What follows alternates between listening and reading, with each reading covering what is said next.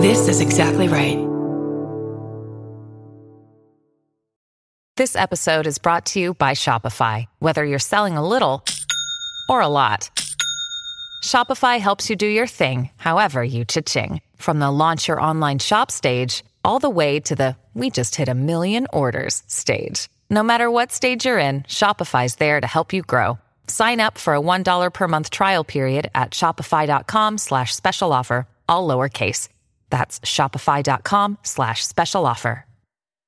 I would say take and create opportunities, which basically just means that when somebody asks you to do something or an opportunity presents itself, say yes. Even if you don't think you might be interested in the particular thing, even if it's something that doesn't feel like comfortable or familiar to you, take that risk, take that opportunity, and vice versa. Create opportunities, invite other people to do the exact same things. Even if you don't think it's going to be inside their wheelhouse, or even if it might be weird for them, give it a shot.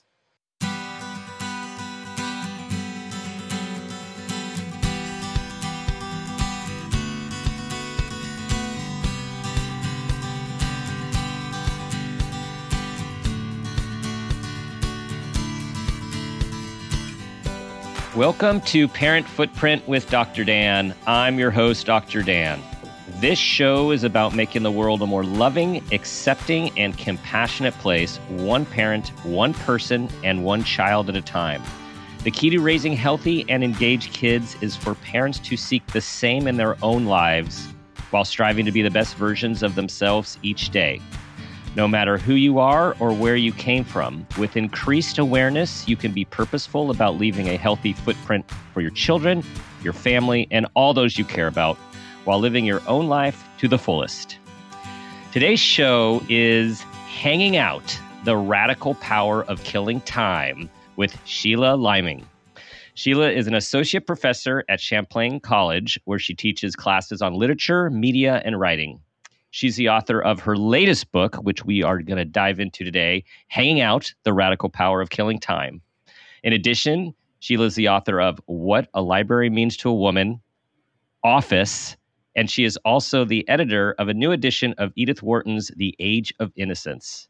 Her essays have appeared in venues like The Atlantic, McSweeney's, Latham's Quarterly, the Los Angeles Review of Books, Public Books, and The Point, and much, much more. Sheila, welcome to the show. Thank you for having me. It's a delight to be here. So I've been looking forward to hanging out with you. Yeah, likewise. I've been looking forward to this too. I'm enjoying hanging out. This concept, it seems so simple, hanging out. And as you write about, it's not that easy anymore in the culture that we live in. And so I'm wondering, as a place to start, did this topic just hit you one day, or has it been something that was bubbling up for a while? Yeah, it built gradually, I would say, for me. I think of hanging out as something that, like you say, is an incredibly simple topic or concept that's easy to understand, yet really difficult to achieve, and increasingly difficult to achieve. Mm-hmm. And that's something that I was basically noticing in little bits and pieces over a period of several years. And this was even prior to the COVID-19 pandemic, which, of course, made hanging out a lot harder, mm-hmm. or made it a lot different for all of us, too, as we were forced to sort of shift to doing most of our hanging out online or in highly mediated digital environments. So I was thinking about hanging out in part because I had noticed my own difficulties to sort of access the kind of, relationships with friends and family members and things that I felt I'd had in the past, but also those around me too. And this had to do with kind of an increase in things like social anxiety, but also an increase in the difficulties and conflicts in our own lives that make it hard for us just to find the time to hang out with each other. It does seem to be like historic. If you look back over generations, and I just think back of, it's still in parts of the country, as I imagine it, is like sitting on the porch, right? If we just go back to the basics, the sitting on the porch, or sitting around the family dinner, having tea or coffee. Do you think it still happens? I'd like to think it does, but I think it's probably something that happens a little bit less often. And I say this as a person who actually has a very nice porch on my house Yeah. that I enjoy hanging out on when the weather in Vermont actually permits me to do that.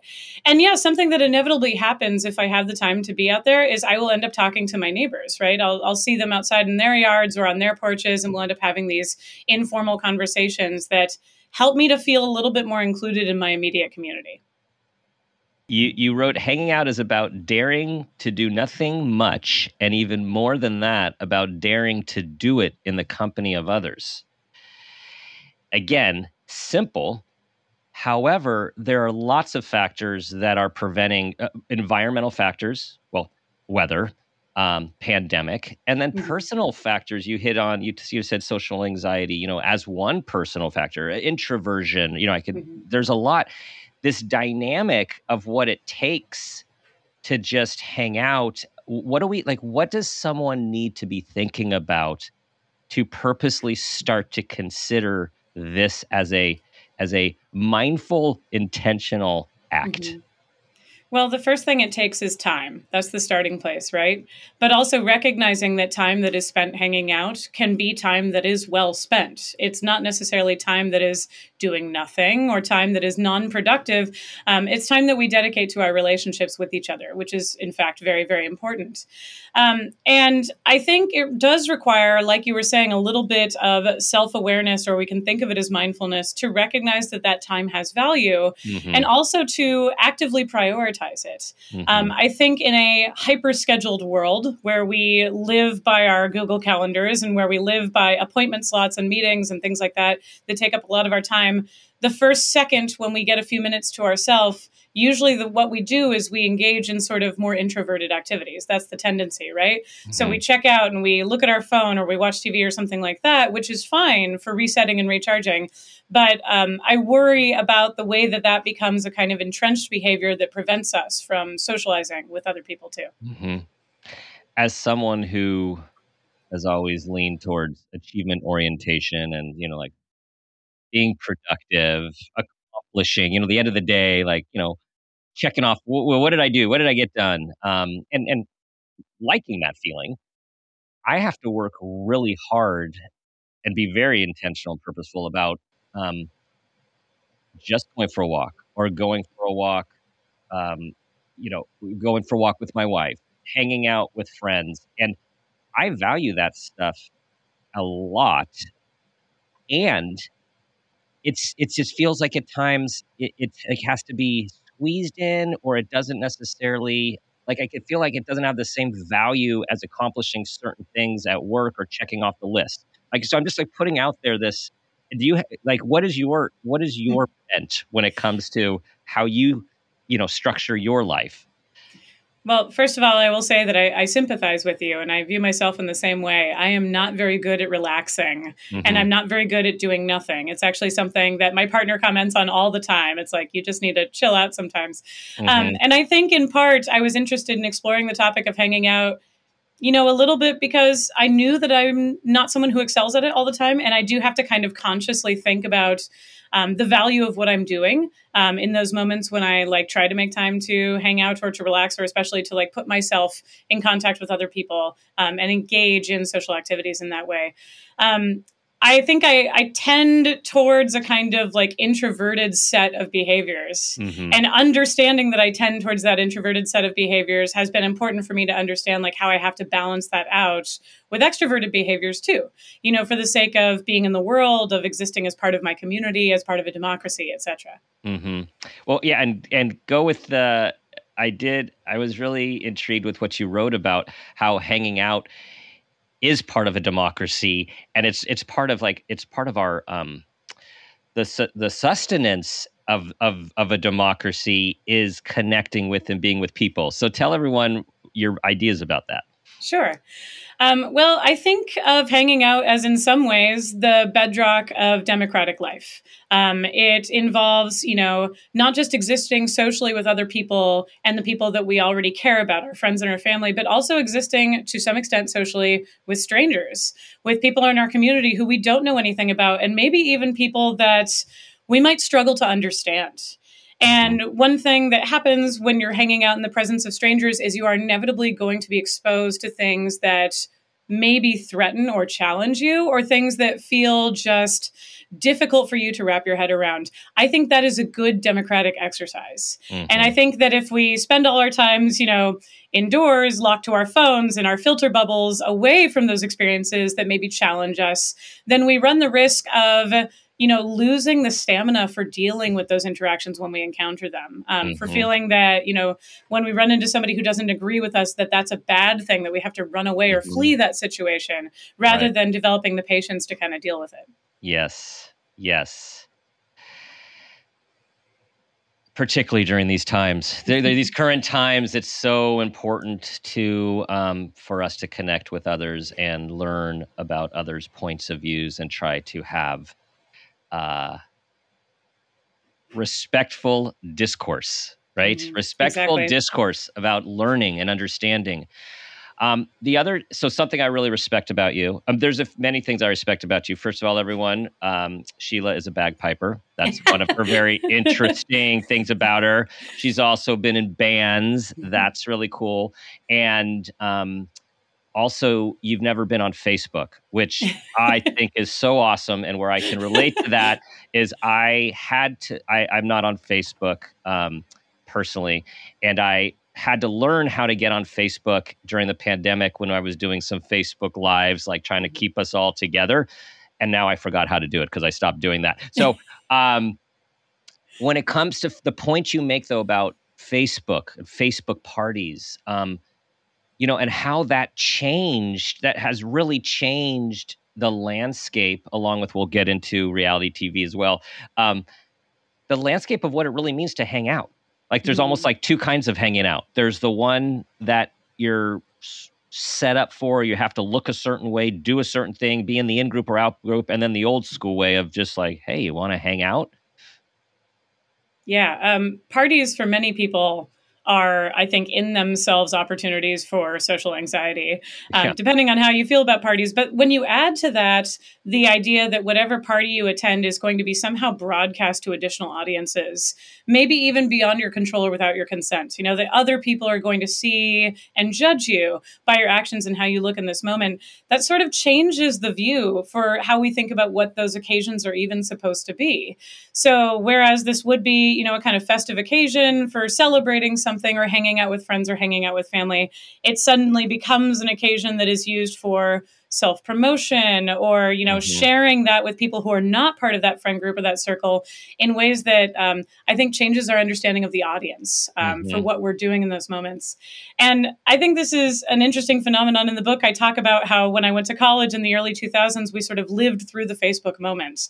When I first got to college, we didn't have it. And then it appeared, I think, around my senior year. It started to be used on my campus. And there was this sea change that occurred in the way that people got together and hung out, especially at parties, where all of a sudden the point of a party was now to get people together in a room so you could take pictures of them, so you could post it on Facebook, so you could prove you have a party. Yeah. And it hasn't changed that much. And it's getting to younger and younger people.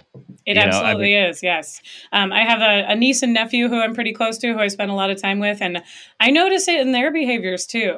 That moment when somebody takes out their phone and starts to act like, well, I'm going to preserve this for another audience. And even though, they're young, they're 4 and 7, but they immediately respond differently. Like they read the change and they respond to it.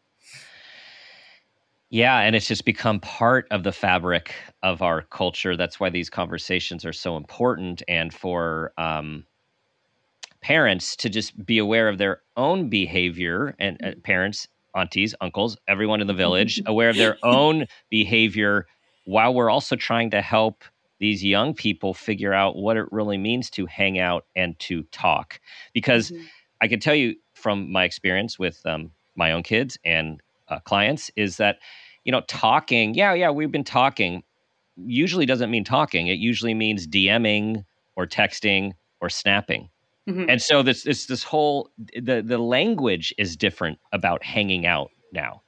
Right. Yeah. I have, a couple of friends who I consider to still be people who are like active in my life and stuff, but I only hang out with them via text message, right? Like that's the only way I've seen them in the past couple of years. And sometimes that has to do with distance, but also I think that becomes a more and more acceptable way to hang out with some people. In some ways, that's a good thing, and I try to talk about in the book how that can be a good thing to maintain relationships that way. But in some ways, there's also a detrimental side to that too.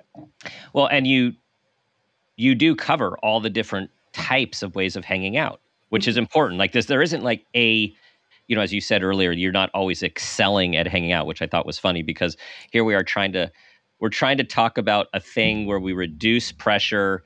We just kind of just step into something, take a risk. And yet there's, of course, the editor or the judge, which is saying like, how good am I doing at this? And this is where it comes back to, does something is there a certain way to hang out? And you talk about, well, we can hang out at work. We can hang out at a party. We can hang out online. And there are these multiple ways of hanging out, some with different costs, but all possible ways for connection. Yeah, definitely.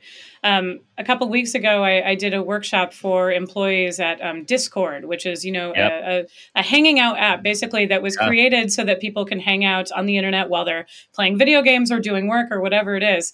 And, I was talking with them in the workshop about like how the origins of the app were designed to actually facilitate that kind of conversation that could go on in the moment while you were doing another task, right? That was like shared amongst the group, which I actually think is very important. I don't think it's the only kind of hanging out we should be doing, but I appreciate the ways in which we've been able to kind of expand the sphere of hanging out through digital tools.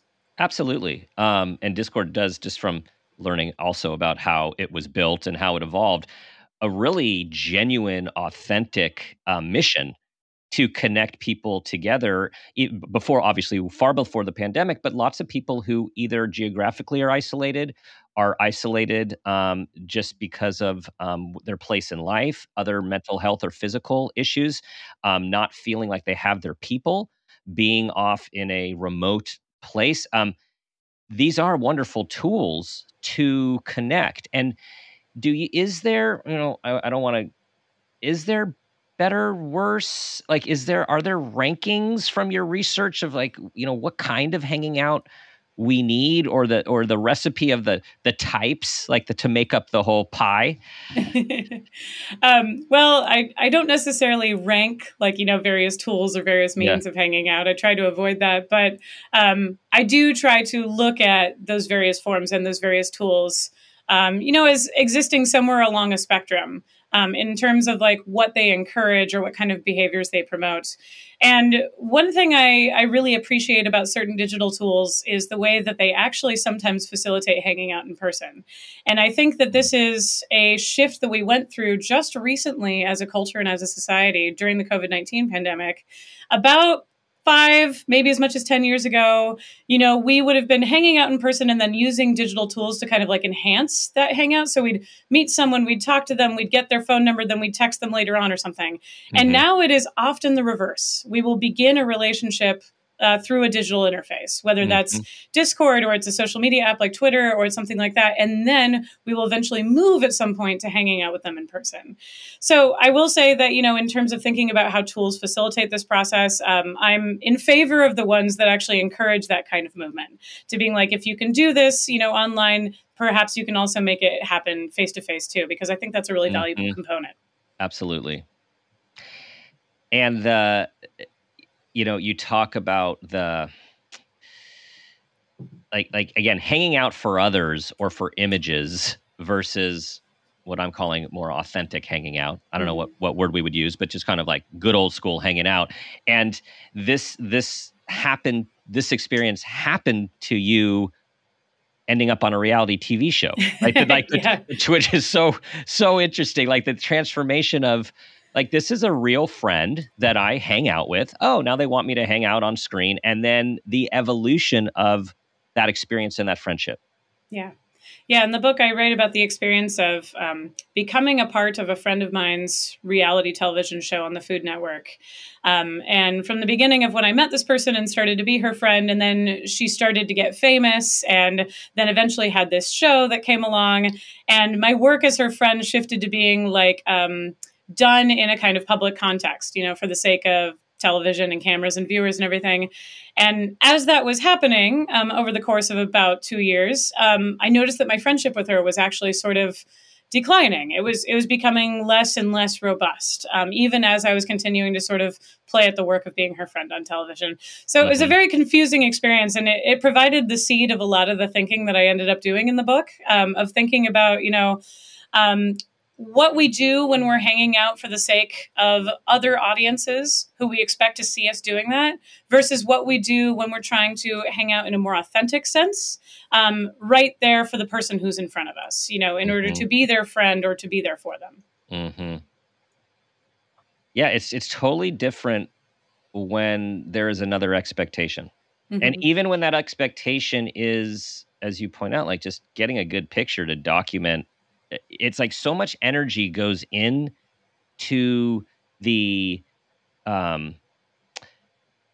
memorializing and the showing of the situation. It takes away from the situation. And I know I don't take a ton of pictures, but I know when I am trying to capture something with the family or something with friends or a beautiful picture when we're out somewhere of nature, it's like my energy is going towards that as opposed to actually being in the moment and being with the people or being with the space. Mm-hmm. Yeah, exactly. Okay, so travel. You also talk about, I love that, just happy memories of traveling and the idea of traveling alone, which I was thinking, I don't know, are we allowed to do that anymore? Is that safe anymore to be a young woman traveling alone? Like it was nostalgic for me to learn about your travel experiences. And as you look back, you're looking back about these stories of hanging out. Tell us about that experience of these hangouts and the risks and what turned out and what didn't turn out as a result of you stepping into these relationships. Well, in the book, in a chapter called Hanging Out with Strangers, I talk about the experience of traveling by myself and, meeting and getting to know some strangers. And, I kind of position that narrative within this kind of feeling of like, oh, stranger danger, right? Because I was young when I was doing this. I was in my young 20s. And I think that we do see that setup, a young woman in her young 20s as being perhaps vulnerable or as, courting danger of a kind. And, the story that I tell, spoiler alert here, but it's actually one that does not result in any danger.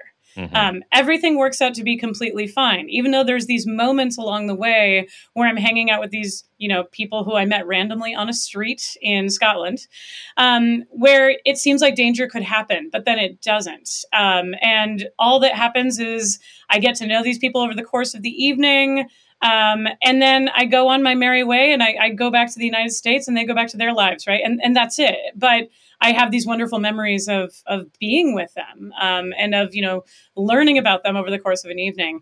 So, part of what I'm trying to combat there is that idea that there's an inherent risk in talking to a stranger, in starting up a conversation, or even like broaching intimacy with a person that you don't already know. I mean, there are some risks. I think most of them are pretty minimal, though, the average ones, which is like a feeling that person's not going to want to talk to you or doesn't want to hang out with you or doesn't want to get to know you. So some mild form of rejection. There are bigger risks, of course, too. But I think often the bigger risks are much less likely to happen. And really, the most of what is probably going to happen in the moment is we'll just like fleetingly get to know somebody a little bit. And then that'll be the end of that. Mm-hmm. So I think about that experience in terms of the risk that I thought I was taking on versus what actually happened there, which ended up being pretty positive overall. Mm-hmm. And for those of us who have been fortunate enough to travel internationally, especially in the younger years, the connection to people and meeting people, being in a hostel, being in a bar, amazing. Like it's amazing. When everything goes well. And again, it often does. All right, another connection that I had with you and your experience is the idea of conferences. Oh man, conferences, which have changed since the pandemic. And so first of all, I just have to acknowledge there's a story you're all are going to want to. I just really like how you handle the individual and the quote misunderstanding. You handled that very well, and I think you handled it very well in real life, and from what I gather, and you handled it very well in the explanation. And Thanks. conferences for everyone, those of you who go to them, and those of you who haven't, lots of interesting things happen at conferences, and you meet all sorts of people. And you're there generally to meet people, and people have different ideas for connection at conferences. But I wanted to talk about conferences with you because I was reflecting on earlier in my career and the excitement of going to conferences within my field, and how even though we were grinding all day at giving talks, listening to talks, doing the formal networking, it was always the nights and the hangouts were the deepest connections. And for me, some lifelong and the most important professional, creative collaborations happened just hanging out. Absolutely. Yeah. The thought of conferences, I think, really scared me when I was younger. When I was a graduate student and before I'd kind of really got my footing in my career, the thought of having to go to this place where I would interact mostly with strangers, all of whom were, better known and better accomplished and in better positions of power than me, that really freaked me out. And that word networking used to really freak me out too. Mm-hmm. Until I eventually came to realize that when we talk about networking, what we're talking about is essentially hanging out, right? Yeah. We are talking about existing with other people, conversing with them, getting to know them, kind of sharing, trade experiences or secrets or whatever it happens to be. And then in the process, learning a little bit more about the professional field that we occupy. Because, one thing that happens a lot of the conferences I go to is many of us will compare teaching experiences. We're all college professors. We'll get in a room and we'll say, well, I tried this assignment in a class one time. Here's what happened. Or somebody will say, I've been noticing this with the students I've been working with recently. And then other people will trade stories. And that is so essential if you otherwise, feel like you don't always have that input from comparing, institutions and student populations and everything like that. It's a great learning experience, most of which just revolves around socializing. And that to me is a really important component of conference life. It's something that people kind of knock sometimes and say like, oh, conferences, they're just for hanging out. And I'm like, yeah, they are. That's actually why they're important. Mm-hmm. I think it's huge, and it speaks to, again, relationship, and how so much of our life and our collaborations come out of a connection with someone. And as you write, there's something that's happened along the way where and like a lot with the technology in our digitized age, where we're always scheduled, you're on someone's calendar or calendarly, you're putting something in there. I know my day, I've always lived and died by my schedule. And it's in this digital age, it seems like we have to push harder and harder to be in the gaps, like to push for the gaps and to maybe make those gaps larger than what we see every day on our screen and where we're supposed to be and who we're supposed to be doing what with. Yeah, that's a great way to think of it, is like finding a way to exist in the gaps and also to, make the most out of them, to sort of seize the potential of the gaps there. I'm thinking of a conference that I went to this past winter, and it was the first in-person conference I'd attended in like 4 years, basically since COVID kind of shut them down. And it was strange because the conference wasn't quite back up and running at full force. Like there was still a lot of virtual panels and things going on. So about half of us were in attendance. But it was actually kind of nice, too, because the crowd was smaller. And so with just that half of the population in attendance, there were actually far more opportunities for running into people or grabbing someone for a cup of coffee, because those schedules that you were talking about, they were a little bit less packed than they would be normally, I think, due to the reduced size of things. So it felt really good. I felt like I had opportunities to talk to people that, I hadn't been able to connect with in years, or even otherwise people I barely knew prior to being there. Yeah. So it's looking for the opportunities. Also, the word that keeps coming up is taking risks. I mean, Hmm. I know that's a big part of your hangout model. And everyone, I'm saying that model with a small m. This is more about hanging out. It's not a metric. And to that, I like this statement that you made. This anti-perfectionistic, anti-achievement oriented statement, which is a person does not excel or fail at hanging out so much as they do it or they don't. Right. So you're making this easy for us in the sense, like, you don't have to be good at it. You either Yeah. it's trying it, right? It's Yeah. stepping out, and often it's stepping out of one's comfort zone to do it. Yeah, there's no hanging out Olympics out there, and there's no awards that are going to be given for good or bad hanging out. I think it's really just a matter of doing it, taking the risk, giving things a chance or a try, versus abstaining from doing that. Choosing not to, or structuring your life in such a way that those opportunities don't really come around. Mm-hmm. All right, so let's figure out how we can help adults help their young people hang out. The thing that we all did when we were young, right? Yeah. Which is like, it's crazy that we're even talking about this. Like, I remember those long summer days. They lasted forever, and all my brother and I did was ride our bikes around, went to our neighbor's house down the street, which seemed so far away at the time.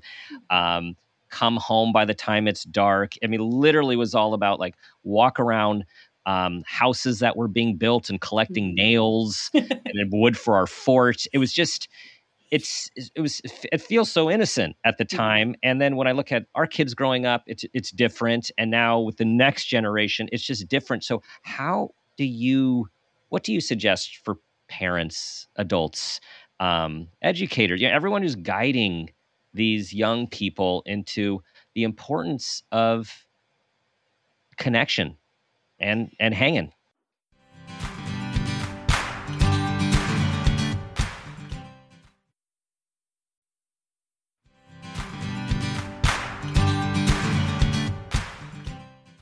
In the book, I offer the analogy that play is to children as hanging out is to adults. So hanging out being a kind of play for adults. And we don't begrudge children their play, right? We actually encourage it because we know that play involves learning, it involves improvisation, it involves the building of social skills, learning about the world, everything like that. So we actively encourage children to play. And, maybe sometimes we place limits on how that play needs to happen, but we let them basically go at it. And then something happens in adulthood where it's like we don't grant ourselves the same time and opportunities and moments that we grant children in that context. And, I have been thinking a lot about how adults model hanging out to children. And I've been thinking a lot about, like how my own parents did that and other parents that I know now. And I think there is a sense that you have to show what play looks like as an adult in order for kids to understand that, that's not just something that's the province of childhood. That's something that needs to be practiced all throughout your life, that those things, that socialization, the learning, all those skills that come through play, they don't stop at a certain point. Like you've got enough of them and you don't need them anymore. That it's really a lifelong learning process. So I've been thinking about, I have a set of neighbors who are really wonderful, and I'm very close to their child who's 7 years old. And we often get together and there's a kind of intermix between like playing and hanging out that occurs between, myself, my partner, and them. And I really value that because not being a parent myself first, it allows me to kind of attach to what's going on in their lives too. But also because with having the kid with us, it's like we are a little bit more playful in the moment, right? Just having her there changes the dynamic of what we're doing together. I think the hardest part for parents is, of course, finding the time to hang out. And, it's an issue of priorities that you have to recognize that there is importance to it and you have to make time for it if possible. Yes, mindful, be intentional. You also, what you said just triggered something for me, which is when we think about creativity, and creativity is a big part of your personal and professional life. We know that in school, unfortunately, creativity starts to get like dampered down by the feedback that kids get in school. And sometimes we talk about like third grade, fourth grade, and now it's not about coloring, so to speak. It's coloring inside the lines, and it's doing things based on the assignment as opposed to more of a free flow. And so we have to be very at home in our schools. We have to be very intentional about trying to keep the creative spirit, creative thinking, divergent thinking alive and encouraged and reinforced. Like you have to be very specific about it. It's the same thing I'm thinking with hanging out with our kids, because at some point they start to get scheduled. They have sports, they have theater, they have tutors, and they get scheduled. And then I hear in my mind this, so how are you going to use your time? How are you going to make the most of your time? You know, with your limited time, free time today, how are you going to it's like just becomes part of our socialization. And this is something that you're saying we need to really think about. Yeah, exactly. That key element for me is, like you were saying, creativity and improvisation.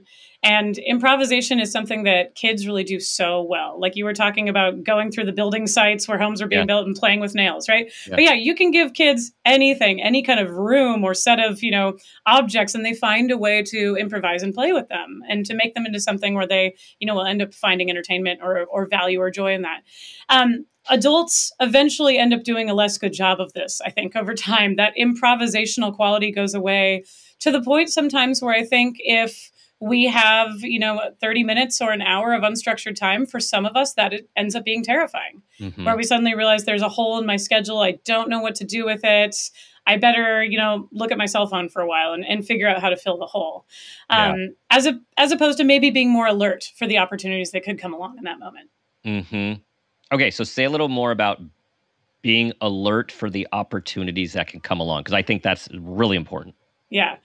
Well, I think one of the things that we do when we have a spare moment and we shift our attention away to our phone, especially if there's other people around us, is we signal to the people around us that they are not important to us and not necessarily worth our time, but somebody else is, right? So it's this swiveling of the attention to like somebody who exists somewhere else who is worth our time. And maybe that's time that we need to put in, that has to be done.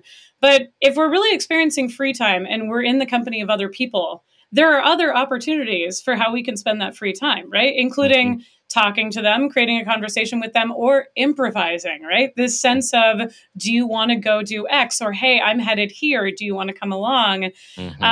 This is like a friend of mine recently talked about how he has certain friends that he loves to run errands with because he knows that they're just kind of game for anything and they'll like come along if they have a few free minutes. And it actually made me think of when I was a kid and I used to run errands like with my dad. Yeah. And he'd be like, you want to go to the hardware store? And I'm like, yeah, let's do that, Right. But that sense of having these really low stakes objectives and then being alert to the opportunities that could come from just, going along, because then you get to spend time with your dad or you get to spend time with that person, your friend. Yeah, and I'm just thinking about the the paradox of technology and phones and tracking, knowing people's location and being able to get a hold of everyone. And my wife and I have told our kids like that some of our most exciting times were in college. You're trying to meet up with friends and you have this tentative plan, and then you meet up with them, or you're searching for them all night and you finally meet them, or living in the city. Hey, let's meet at this place at this time, and then let's go on this adventure, and you see who you meet up with or who you pick up, or traveling in Europe, meeting wonderful people that you are going in different directions and you don't want to leave them and say, hey, in 2 weeks, let's meet in this country, in this town, and you do. And it's all based on this like connection and initial communication and exploration. And now you know where everyone is. You can message someone immediately. And again, it has that positive of connection, but it also takes away a lot of this improvisation, as you're talking about, the spontaneity of just what is going to happen next. Yes. I know. I think back to when I was in college, sort of like you were describing. And, one of the things you would do on a Friday night would be to like walk around looking for people, you know? Right. Totally. And eventually you would find them, and then maybe you like glom on together as a group, and then you go walk around and find more people, or maybe you stay where you are and other people come to you. But just that experience of sort of like being open to chance and what's going to happen in this environment. And I kind of have an objective here, but it's okay if it gets derailed and I do something else, you know? Totally. So what do you think for adults and also for adults raising kids? You know, this is this debate about phones, and do you put them away and do you limit the use? Do you have I mean, just from your own suggestions, your own research, do you have an idea about what we as adults should be doing and what you think we should be doing with kids to help them? This is something I do think about, even though I'm not a parent, because I talk a lot with my students about this. And I teach college. So, you know, I'm teaching students who are mostly between the ages of 18 and 24 for the most part, but who are really bridging that divide between later childhood and young adulthood, and then adulthood fully fledged, right? As they go through college, especially in their first few years. So yeah, I talk to them about things like how they hang out with their friends, how they used to hang out with their friends, how they use their phones to enable hanging out, or else how it prevents them from hanging out. And one thing I've noticed is that, you know, having a sense of people that you can hang out with, and I mean in person. It's nice to have them on the internet, but having a sense of those people who exist for you in person is a key factor in success for young people in a number of ways. Like just feeling that there's someone you can go to complain to if you need to, or to talk about a problem you're having or an assignment or whatever. Having that support system that exists in person for you is so important. It's good to have it back home. It's good to have those parents back home who support you too, and it's good to have your friends on the internet. But it's not a replacement for building those structures in the moment. So I guess, you know, my suggestion is always that our phones are a tool. They are not the only tool that we have access to. If we rely on them too heavily as our only tool, there are some, you know, downsides to doing that. Right. And you know what I really like about that approach? And of course, you're talking with more mature young adults.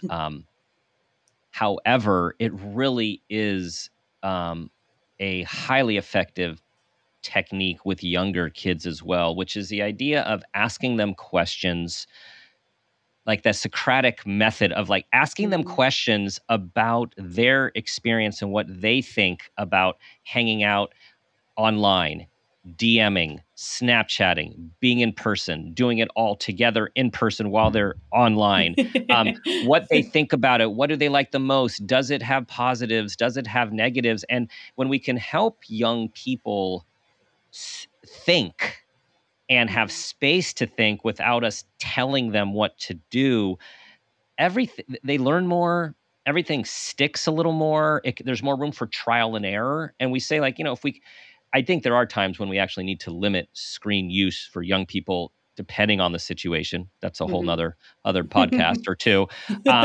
But ideally, we're trying to help these young people grow and have awareness and have regulation. So when they go off to college or go off to live on their own, we're not there to tell them what to do or what not to do, right? So we're trying to raise this person to be thinking about this stuff in advance without overly limiting and controlling when at all possible. And just as a kind of illustration of that point, I notice a difference when I work with college freshmen versus students who are more advanced in their college career. If I have a class of primarily freshmen, when I walk into that classroom at the start of class, it is usually silent. And people are mostly on their phones, right? And that makes sense. Like they're still sort of uncomfortable with their surroundings. They don't know that many people. They're talking to somebody somewhere else, you know, that maybe helps them feel more comfortable in that moment.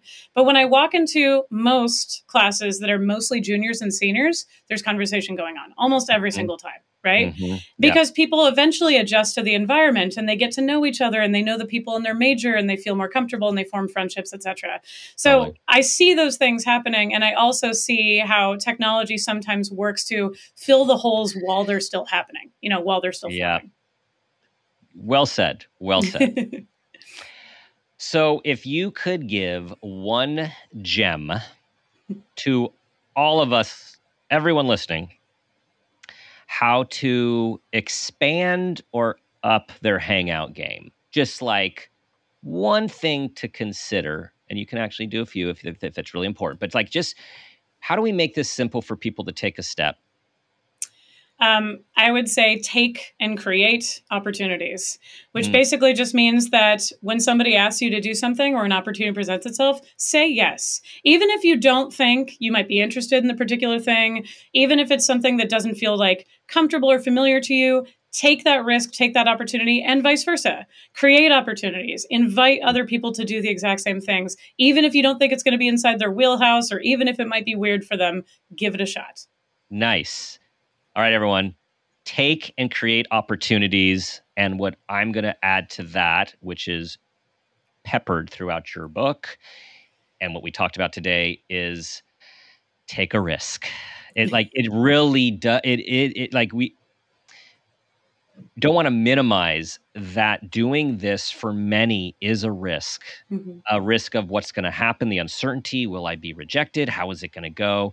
Go for it. Go for it. The worst thing that's going to happen is you're going to have an experience and you're going to learn something. Okay, we're both nodding our heads. For those of us who can't see us, we're really connecting on that topic. Okay, so Sheila, it's time for the parent footprint moment question. Here we go. Tell us about a time that you became aware of yourself as an individual or had an awareness of your own parents, and that new awareness, whatever it may be, had a positive impact on yourself and those you love.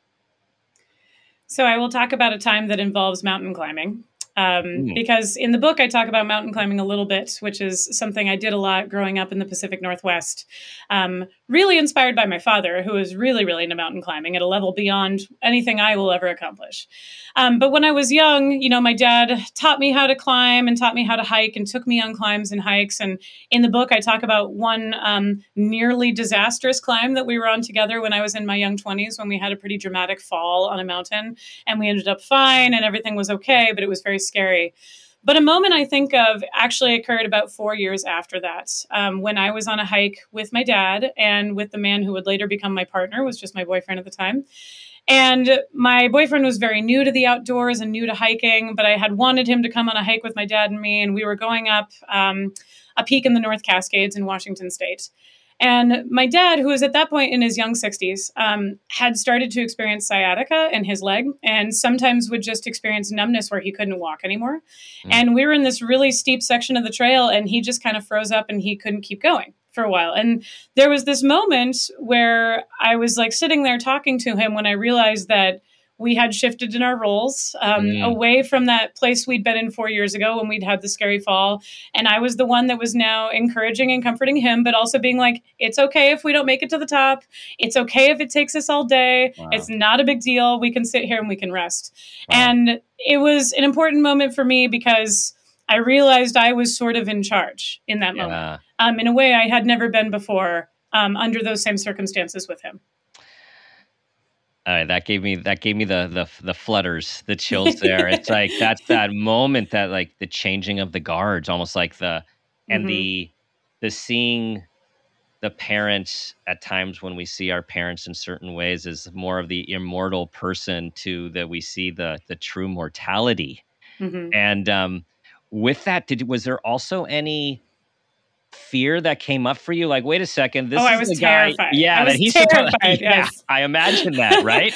I was trying to act like very, very calm on the surface, but I was completely terrified because meanwhile I'm doing all the mental calculations of like, how do we get him down if he can't walk and like, everything like that. But didn't bother to say that, right? Instead was just like, okay, we're just going to take a moment and we're going to rest and we're going to see what we can do and it'll be all right. Right. Man. See, that's good parenting. We end up parenting our parents at times, right? Like, it's like that, okay, here's how we're going to get through this situation, and here's I have to manage my own stuff and not put it on the person or the situation. Right. Wow. Thank you for that moment and that awareness. Thank you very much. Okay, everyone. Hanging out the radical power of killing time with our friend, Sheila Liming. Sheila, tell everyone what's up, where to get it, where you're speaking, and everything related. The Radical Power of Killing Time, Hanging Out, is available in pretty much every bookstore in America at this point in time. At least it's been in all the ones that I've visited, including the Pittsburgh International Airport recently. And yeah, I'm continuing to do interviews of this kind in promotion for the book, and the paperback version will be coming out this summer as well. Awesome. Where should people, what's the one place people can find you, even though I know not on Facebook? Yeah, not on Facebook, but you can find me on my website, SheilaLiming.com, or you can find me on Twitter, where my handle is See She Speak. 3 words. Oh, nice. See She Speak. Mm-hmm. Okay. Well, Sheila, thank you very much. I really enjoyed hanging out with you. And I am really going to be thinking about how to take opportunities to create this. Thank you. This was fun. All right, everyone. Thanks for listening. Please share this with everyone that you know is good at hanging out or needs to expand their hanging outness. There is so much opportunity. There are so many stories within the story for you to read in this book. Please share this with everyone. Thank you for your 5-star reviews. You know what I'm going to ask you to do. Try to be that person you want your child to become. And ask yourself that guiding question I ask myself each day: what footprint do you want to leave?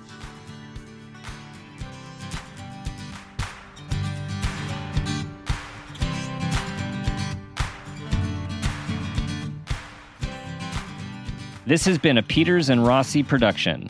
Parent Footprint with Dr. Dan is produced by Laura Rossi. Our engineer is Phil Rossi. Theme music is Strummerman, composed and performed by Pro Tunes. Artwork is by Garrett Ross. Follow us on Instagram and Facebook at Parent Footprint Podcast and on Twitter at Dr. Dan Peters. For more information, go to exactlyrightmedia.com.